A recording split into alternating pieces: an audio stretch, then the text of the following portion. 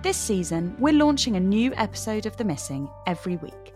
But if you don't want to wait, all episodes are currently available completely ad-free on What's the Story Crime. Signing up is really easy. Just follow the link in our show notes. You're guaranteed to find your new favourite true crime listen. From con men to missing people, forensic investigations to miscarriages of justice, What's the Story Crime is the home for all true crime fans who want bingeable, addictive, crime-based content.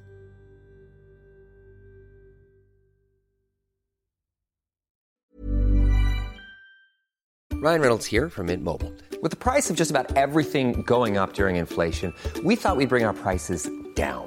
So to help us, we brought in a reverse auctioneer, which is apparently a thing. Mint Mobile Unlimited Premium Wireless. How to get 30, 30, how to get 30, how to get 20, 20, 20, how to get 20, 20, how to get 15, 15, 15, 15, just $15 a month? Sold! Give it a try at mintmobile.com/switch. $45 up front for 3 months plus taxes and fees. Promo rate for new customers for limited time. Unlimited more than 40 gigabytes per month. Slows full terms at mintmobile.com. When you make decisions for your company, you look for the no-brainers. And if you have a lot of mailing to do, Stamps.com is the ultimate no-brainer. It streamlines your processes to make your business more efficient, which makes you less busy. Mail checks, invoices, legal documents, and everything you need to keep your business running with Stamps.com. Seamlessly connect with every major marketplace and shopping cart. Schedule package pickups and see your cheapest and fastest shipping options from different carriers, with rates up to 89% off USPS and UPS rates. And with the Stamps.com mobile app, you can take care of mailing and shipping wherever you are. Make the same no-brainer decision as over 1 million other businesses with Stamps.com. Sign up with code PROGRAM for a 4-week trial, plus free postage and a free digital scale. No long-term commitments or contracts. That's Stamps.com. Code PROGRAM. The Missing is produced by What's the Story Sounds. They also make lots of other great content, which I think you might like. Why not sign up for What's the Story Crime? On there, you'll find series including The Missing completely ad-free, as well as bonus content and even entire series you can't hear elsewhere. Signing up is super easy. Just search for What's the Story Crime in Apple Podcasts or follow the link in our show notes to get access on whatever platform you prefer to listen on. All the information is also available on www.what'sthestorysounds.com/crime.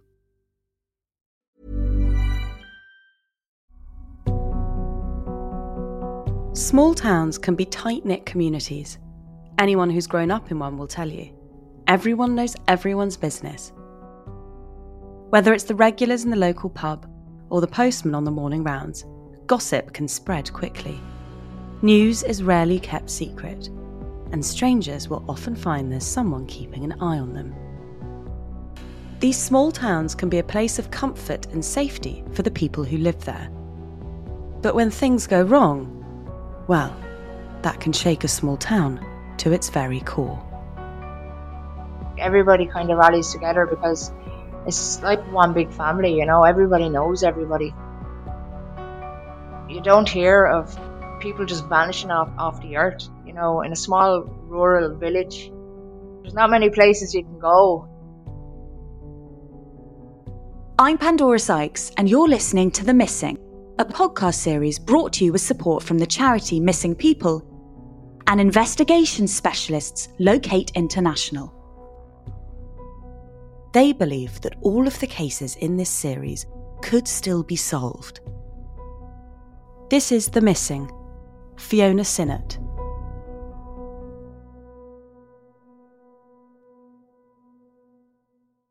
She was very friendly. Everybody wanted to be friends with her. She was very kind-natured as well. That's Gina, remembering her cousin Fiona. Although it's 23 years since the two last saw each other, it's clear that Fiona left a deep imprint on her family with her bubbly personality and her uninterruptible happy spirit. She loved the arts, she loved performing, and we used to have It was called the Tops of the Parish, where she would perform and dance. That's how we remember her, like singing and laughing and joking around and stuff like that. Dancing, performing, Fiona liked to be at the centre of things. And if there was nothing going on, well, Fiona would do something about it. I remember myself, Diane and Fiona, we were down in Neamstown and there was a group of boys staying in a mobile home. So, Fiona thought it'd be funny to, make herself 7 foot tall. So she got up on Diane's shoulders and got a big long coat and put the coat over her shoulders, which meant that herself and Diane were covered, and it just looked hilarious, and the boys thought it was hilarious as well. The girls grew up in Kilmore-Quay, a small village in South Wexford in Ireland. It was a small, close community, a fishing village, a place where Fiona felt safe. The year was 1996. Fiona was 15 years old and had just found herself her first boyfriend. She got into her first real relationship at 15 and a half, to a much older man. Her boyfriend was 9 years older than her, aged 24, and Fiona moved out of the family home to go and live with him. They moved to Wexford town, 18 miles away, close enough to meet with her family, but not so close that they'd see her every day. She was adamant she wanted to move out, she wanted to be free, she wanted to be independent. Shortly after Fiona left the family home, she became pregnant. And Gina remembers the infectious excitement that Fiona felt about it. She was excited. She was really excited, about having a child and all. And she started to perk up a bit because she actually thought, having a child now would probably help their relationship. Despite her young age, she'd already decided all the hobbies she thought her child would have, and where Fiona thought she'd work when her baby grew up. Fiona had even decided what she thought the baby would do when it grew up. When she found out she was pregnant, she was very excited and she was making plans for the future. And Fiona loved darts and playing darts. And she was saying that the whole family are dart players, and she wanted Emma to be a dart player as well, and do all the things that Fiona was interested in. And she had mentioned she wanted to become a chef, and she'd like to have her own business, and herself and Emma would run it. And just then she had plans. She definitely made definite plans for her and Emma in the future. When her baby girl was born, any concerns about her being isolated from the family with her new man were put in their place. She was born to be a mammy, because when Emma was born, she was so happy. You could see that spark in her eye had come back. She was happier in herself. It was like her life had she's been given purpose. She was just great. Any photographs that we have of Fiona and Emma, she has a smile on her face in every single one. We know that it's probably one of the biggest achievements that she had ever done was have a baby of her own. And she wanted to raise it the way she was raised, in a loving, stable environment with no raised voices and things like that. She had done very, very well for someone who was 17, giving birth to a baby. For Gina and the family, it was clear that Fiona loved every second of being a mum. She never left the child out of her sight, but she always made that effort to bring Emma down to visit her maternal grandparents and her aunts and uncles. And that was probably one of the highlights of their week, because they didn't drive either, so they lived for that weekly visit with Fiona and Emma. But when baby Emma was a few months old, Fiona and her boyfriend moved again to Broadway, which was further away again. Without a car, Fiona found it trickier to keep up the regular visits to her family. My parents were getting really worried at this stage because she was so young, moving out, and then having a child and all then again, and she away from home, and her visits was getting, less frequent. My parents and us, we used to have to make the effort of going visiting her, and she just wasn't herself, so we were getting worried, and we knew there was stuff going on behind closed doors. Fiona's family used to meet once a week for dinner in Wexford town. It was a routine you could set your watch by, and the ladies rarely missed it. So when Fiona didn't turn up one week, it was out of character. It was 1998, and mobile phones weren't yet commonplace. Simply letting your family know you were running late or had other plans wasn't quite so simple. There were plenty of potential reasons why Fiona might be absent. Nevertheless, the family went to check. They visited her at her home. And there Fiona was. She seemed subdued. Something wasn't right. At least that's what the family thought. We were getting very worried, and my father and mother-in-law was just, begging her to come back home. Fiona ultimately decided to stay. Gina believes that had the situation occurred today, things might have turned out differently. If something like that were to happen today, we'd have so many options. Like, we have social media, we have landlines, we have mobile phones. Like, back then, I think in my heart that if she had an opportunity to call someone when something was happening behind closed doors, she would have. If she had had that opportunity to make a phone call to her family or one of her friends to say, look, come pick me up, something's after happening, or she's struggling, I think things would have been a lot different, because when you get to a certain point mentally that you can't cope, you do rely on family and friends, but she couldn't have that option because she didn't have any way of communicating. The relationship that Fiona had with her boyfriend wasn't solid. She wasn't herself. And 4 months after moving to their new home in Broadway, the relationship was effectively over. She decided she had enough at this stage. She wanted to make better life choices for herself, but she wanted to make it easy for him to have access to Emma as well. So she did decide to move down closer to where he lived, so he could help her with Emma as well. After the breakup, Fiona sought help from her GP to help her deal with the downswing in mood she'd been experiencing. She wanted to move on and she wanted to be happy. She had gone to the doctor and she was prescribed antidepressants to be able to cope. Towards the end, though, she was starting to come round herself, though, wasn't she? She started to be herself a little bit. Like, the antidepressants were obviously working, and she started to come back to her normal self again, from what we know. Fiona's family still worried that she was so far from them. Back then, there was no street lighting near her, and no reliable bus routes either. She had nobody. She was secluded in where she was living. She was living on backcountry lanes. She'd either have to walk or she had a push bike cycle to places that she wanted to go. And don't forget, she had a child as well. So, it was a lot of walking in the pram. She was very secluded to where she was. Then, one very normal weekend, everything changed. It was a Friday, and Fiona travelled to the nearby town of Rosslare with some friends. They went to a hotel, the Tusker Rock Hotel, to catch up and have a drink. And while they were there, Fiona got talking to a Welsh lorry driver in town overnight who was due to catch a ferry down to Fishguard the next day. Exactly what happened that night isn't certain, but Fiona liked his company and walked with him back towards his cab. She wasn't even in his cab 10 minutes when there was banging on the door, and someone outside was shouting, "Fiona, get out here now."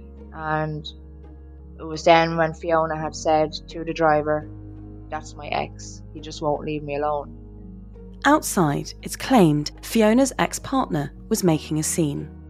But according to the lorry driver, he was fearful of Fiona, that he decided to unhook the trailer of the cab and drive Fiona home to where she was actually living at the time, because he didn't want her to leave the lorry either, because he was fearful, because he had witnessed this man outside banging and trying to get her out of the cab, that he did decide to drive her to her village and let her off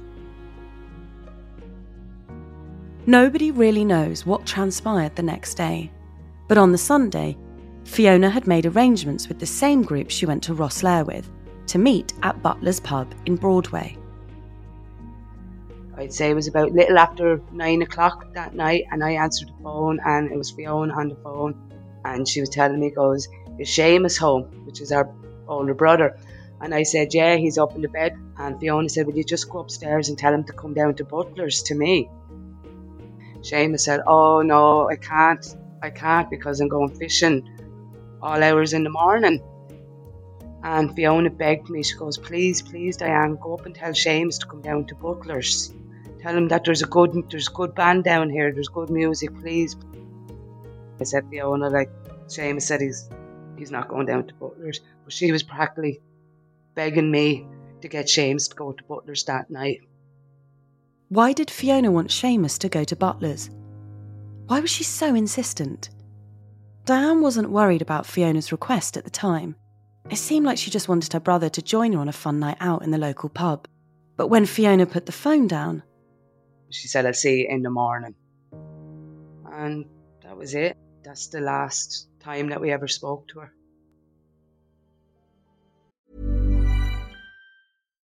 Why don't more infant formula companies use organic, grass-fed whole milk instead of skim? Why don't more infant formula companies use the latest breast milk science? Why don't more infant formula companies run their own clinical trials? Why don't more infant formula companies use more of the proteins found in breast milk? Why don't more infant formula companies have their own factories instead of outsourcing their manufacturing? We wondered the same thing. So we made ByHeart, a better formula for formula. Learn more at byheart.com.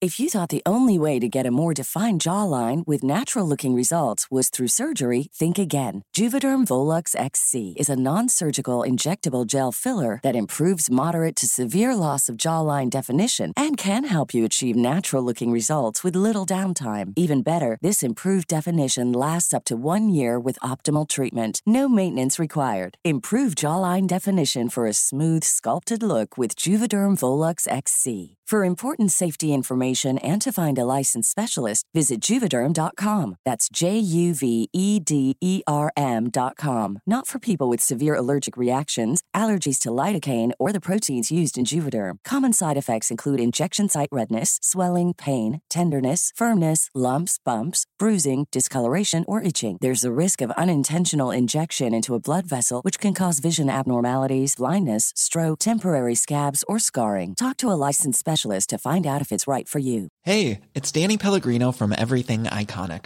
Ready to upgrade your style game without blowing your budget? Check out Quince. They've got all the good stuff, shirts and polos, activewear, and fine leather goods, all at 50 to 80% less than other high-end brands. And the best part?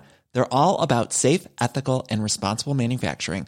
Get that luxury vibe without the luxury price tag. Hit up quince.com/upgrade for free shipping and 365-day returns on your next order. That's quince.com/upgrade.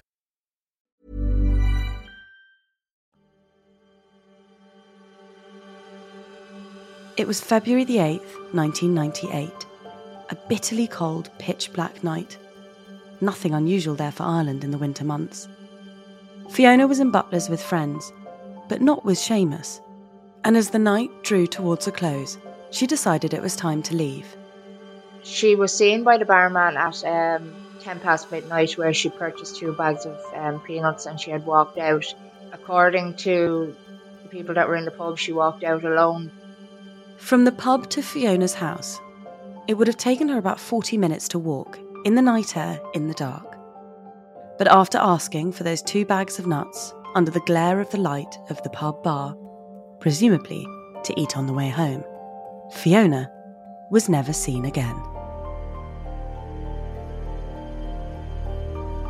Fiona had told her sister that she'd see them in the morning. She'd pop in on the way to an appointment she had. Though when she didn't turn up or pop in, there wasn't too much alarm. The next morning came, and Mummy and Daddy was waiting for Fiona to pop in before she went down to the doctors, and there was no sign of her. And we didn't think of nothing either back then. We just probably thought, oh, she didn't bother going to the doctor. Then Fiona didn't turn up for their weekly dinner meeting. And she didn't meet us, like the routine that we did every single week. And she didn't meet us in the restaurant again. You know, we thought like, oh, maybe, you know, something came up. It wasn't until the second Friday dinner Fiona missed that the alarm was raised. She also didn't collect her money from the local post office. We knew there was something up.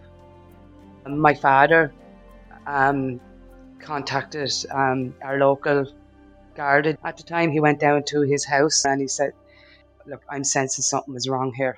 He said, I haven't seen my daughter in nearly 2 weeks. So the local guard then took it over then, and then she was reported missing.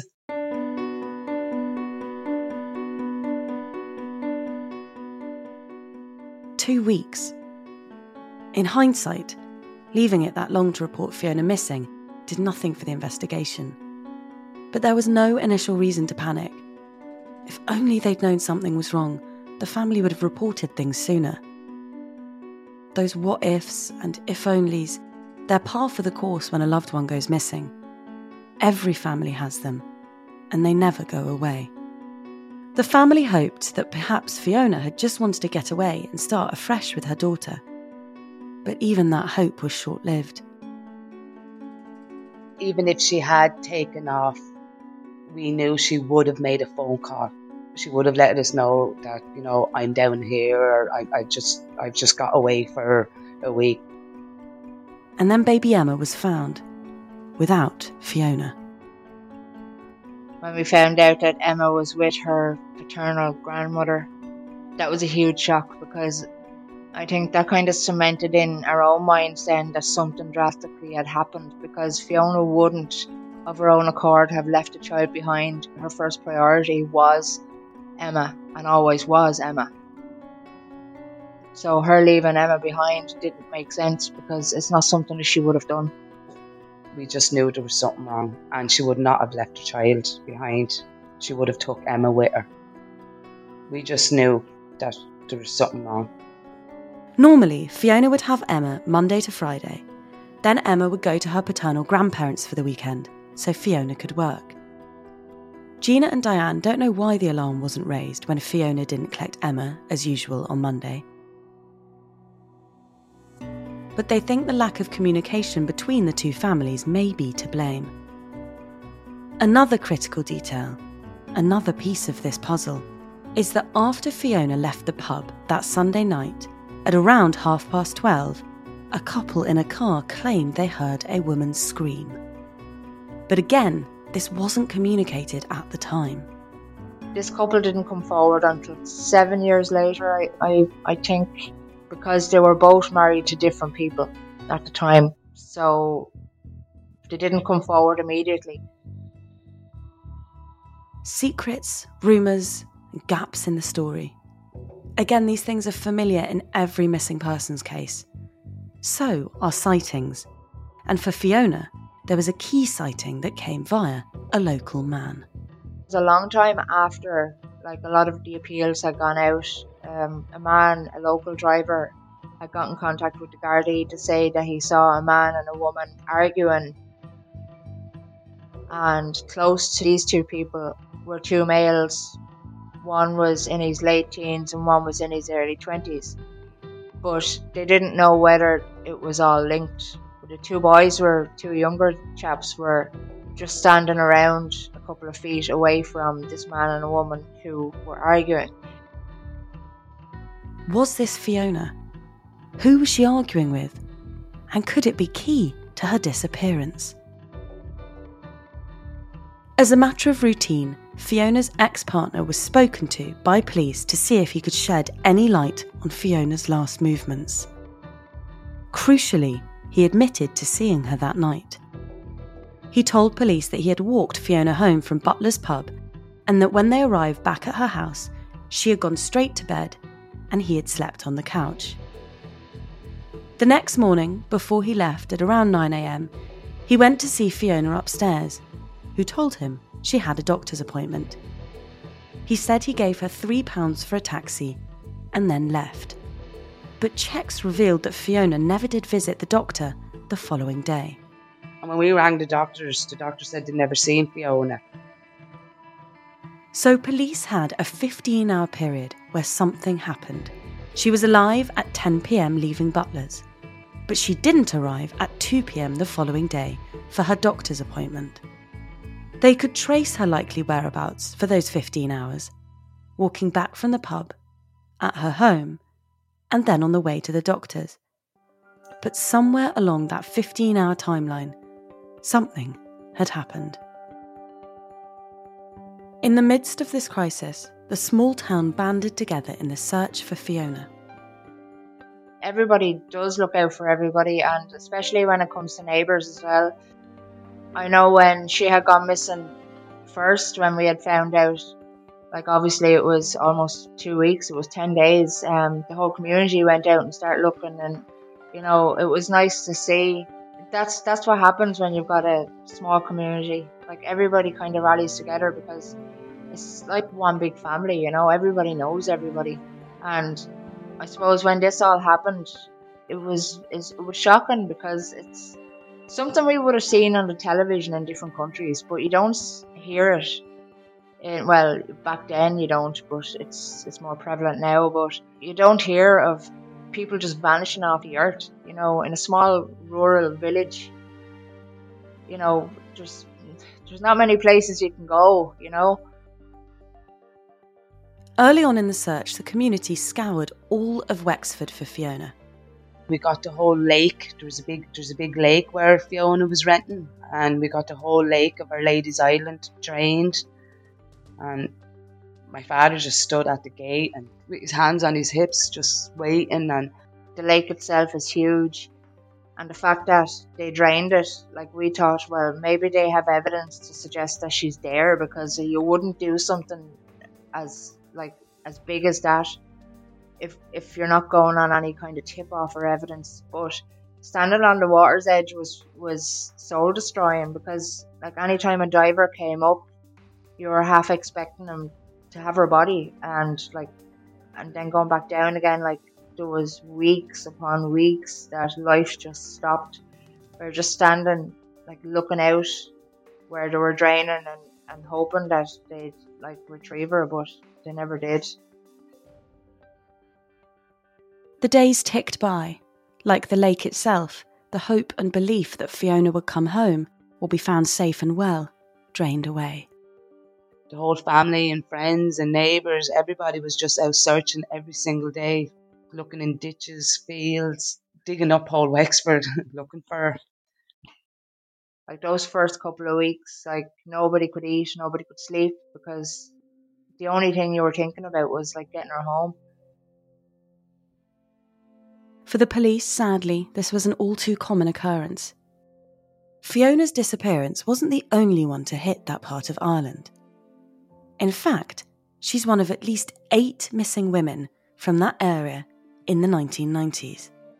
All of those women were aged between their late teens and their 30s. All of them had few clues or sightings to help direct a search. And all of them were out of character. Unexplained disappearances. Fiona was the 7th of the women to go missing. And it led the community, indeed much of Ireland, to wonder if there was a serial killer on the loose. The media dubbed it the Vanishing Triangle. Police offered a reward for information. But no evidence has ever come to light to formally link the cases. Fiona may have been harmed by someone responsible for other disappearances. Or her case may be isolated. The police simply don't know. But in 2005, nearly 7 years after Fiona disappeared, there was a change in the case. Police moved it from a missing persons investigation to a murder inquiry.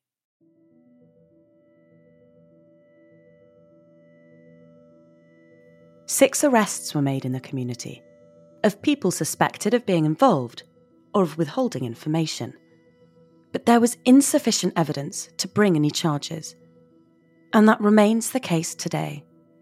No formal suspects. No charges. Insufficient evidence to show what happened to Fiona. And of course, no body.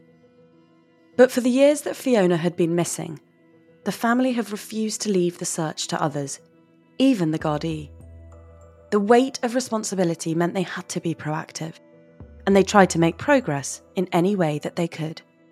Basically, we decided to set up a Facebook page for, I suppose, a bit like a hotline, that if anyone had information that they didn't want to go to the Gardaí and wanted to pass on to the family themselves, that option was there.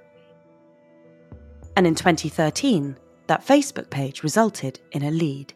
A lady had gotten in contact said that where she lives, slightly down where Fiona used to be a waitress in a pub, she had said that there was works being carried out on a house across the road from her by Fiona's ex-partner.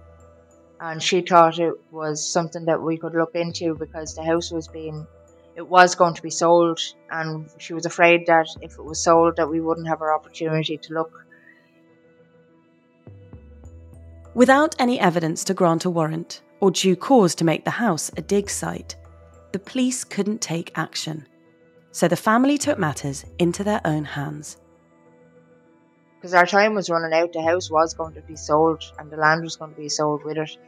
We had no option but to dig ourselves, so we formed a group within the family, got some money together, hired out a big JCB.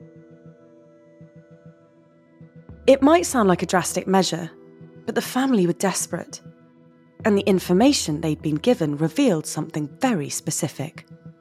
A location where a body might be. What we were actually looking for was a septic tank at the time, because this was what was being put in the week Fiona had gone missing, and it was suggested that there was a hole had been dug on the Friday for the septic tank. The position of the tank was marked out on planning permission documents for the property. But when the family excavated the area, they found nothing. There was no septic tank, nothing where it ought to be. But still the family didn't give up. They brought in a search specialist, someone they hoped could explain why a septic tank might be missing. He came down for the weekend, and within, I think it was the first hour, the dogs had alerted on the septic tank. The expert had found the septic tank in a different location. The family thought this was strange, and they feared it might signal something sinister. So when we found out where it was, we got the digger in. We dug down, retrieved the septic tank, dug underneath, and it was decided that inside of the septic tank needed to be checked just in case there was any jewellery or anything like that. If Fiona had ended up in the septic tank, the family knew there might not be much left to find, but they couldn't rule it out. So they took the extraordinary step of physically searching inside the tank, sending a family member to go and look for anything that might be inside. But the family's dogged pursuit of answers proved fruitless. There was nothing in the tank that suggested anything had happened, no trace of Fiona or anything belonging to her. Perhaps the information the family received was a red herring. Perhaps it was well-intentioned rumour or gossip. Perhaps it was true. The family are none the wiser. Yeah, we definitely thought we were going to find her, because the witness that came forward, she was very credible in what she saw.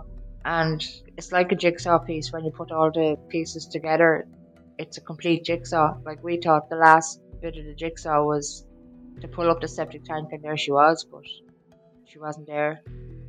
With their only credible lead now disproved, Fiona's family have hit a wall. They believe they know what happened to Fiona, even if they can't be sure who was responsible. But they have no way of proving it. They feel the loss of Fiona and the burning frustration of not having answers every single day.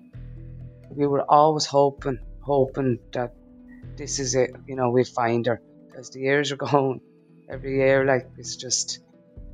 we're just living in hope. And we do believe that there's people here in Wexford know what happened to my sister that night. So what is the one thing that would mean the most to her family now? The thing that would bring peace, or, at the very least, resolution? Fiona's cousin Gina explains.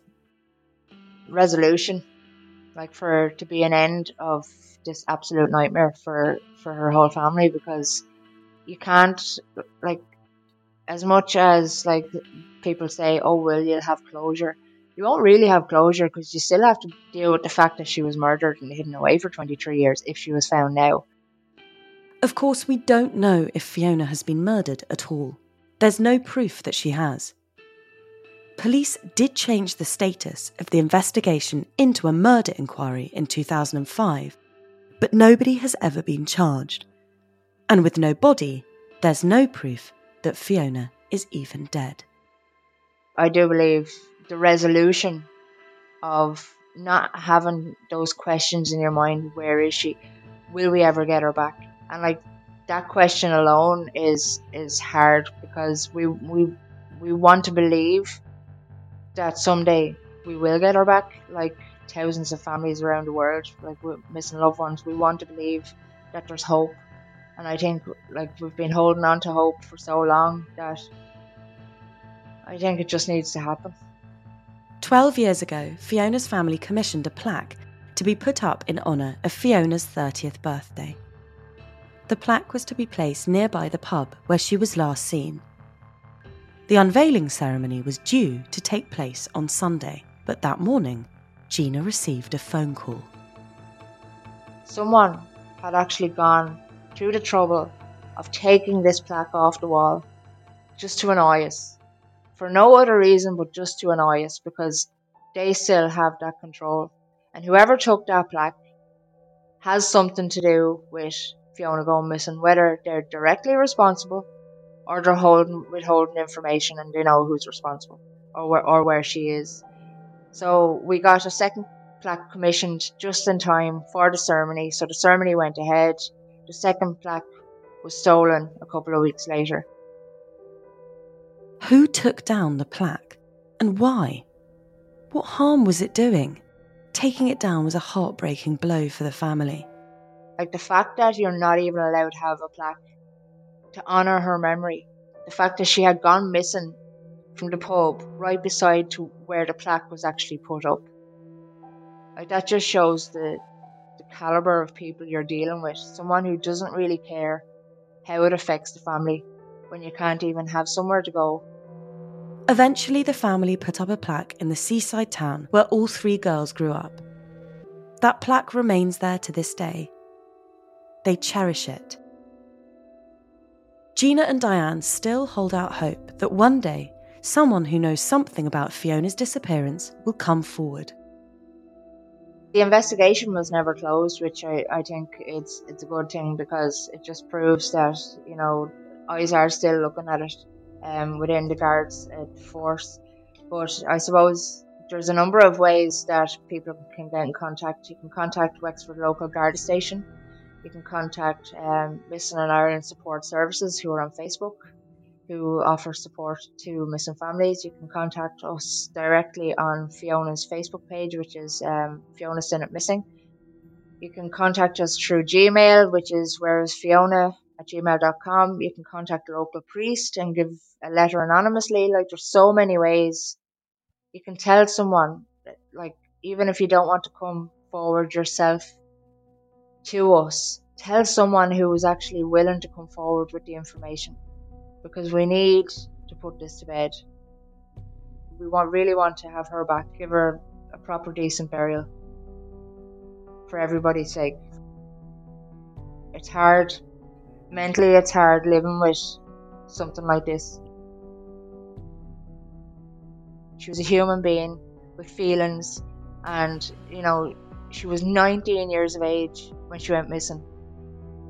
Like, there's not one thing that she could have done in her life that deserved what happened to her. In many cases, it takes just one piece of information to lead police or family to the answers they need. If you know what happened to Fiona, if you saw her after she left the pub that Sunday night in February 1998, your information could be vital. Even if you've never been to Ireland, never heard of Fiona Sinnott before listening to this episode, you could still help. We've put the details of this case on our website, themissingpodcast.org. On there you'll find images and details, not just for this case, but for every case we featured on the show. There's also links where you can share vital information on these cases with the experts at Locate International. They've set up a team to investigate these cases and explore any information that comes in. And you'll find more information about the charity Missing People, who work tirelessly to support the families of the missing. Their helpline is open to offer support and advice if you've been affected by anything in this episode. We can't say this enough. It takes just one person with the right information to solve any of the cases in this series. The Missing is a What's the Story original podcast series. It's presented by me, Pandora Sykes. The episodes are produced and edited by Jack O'Kennedy. The executive producers for What's the Story Sounds are Daryl Brown and Sophie Ellis.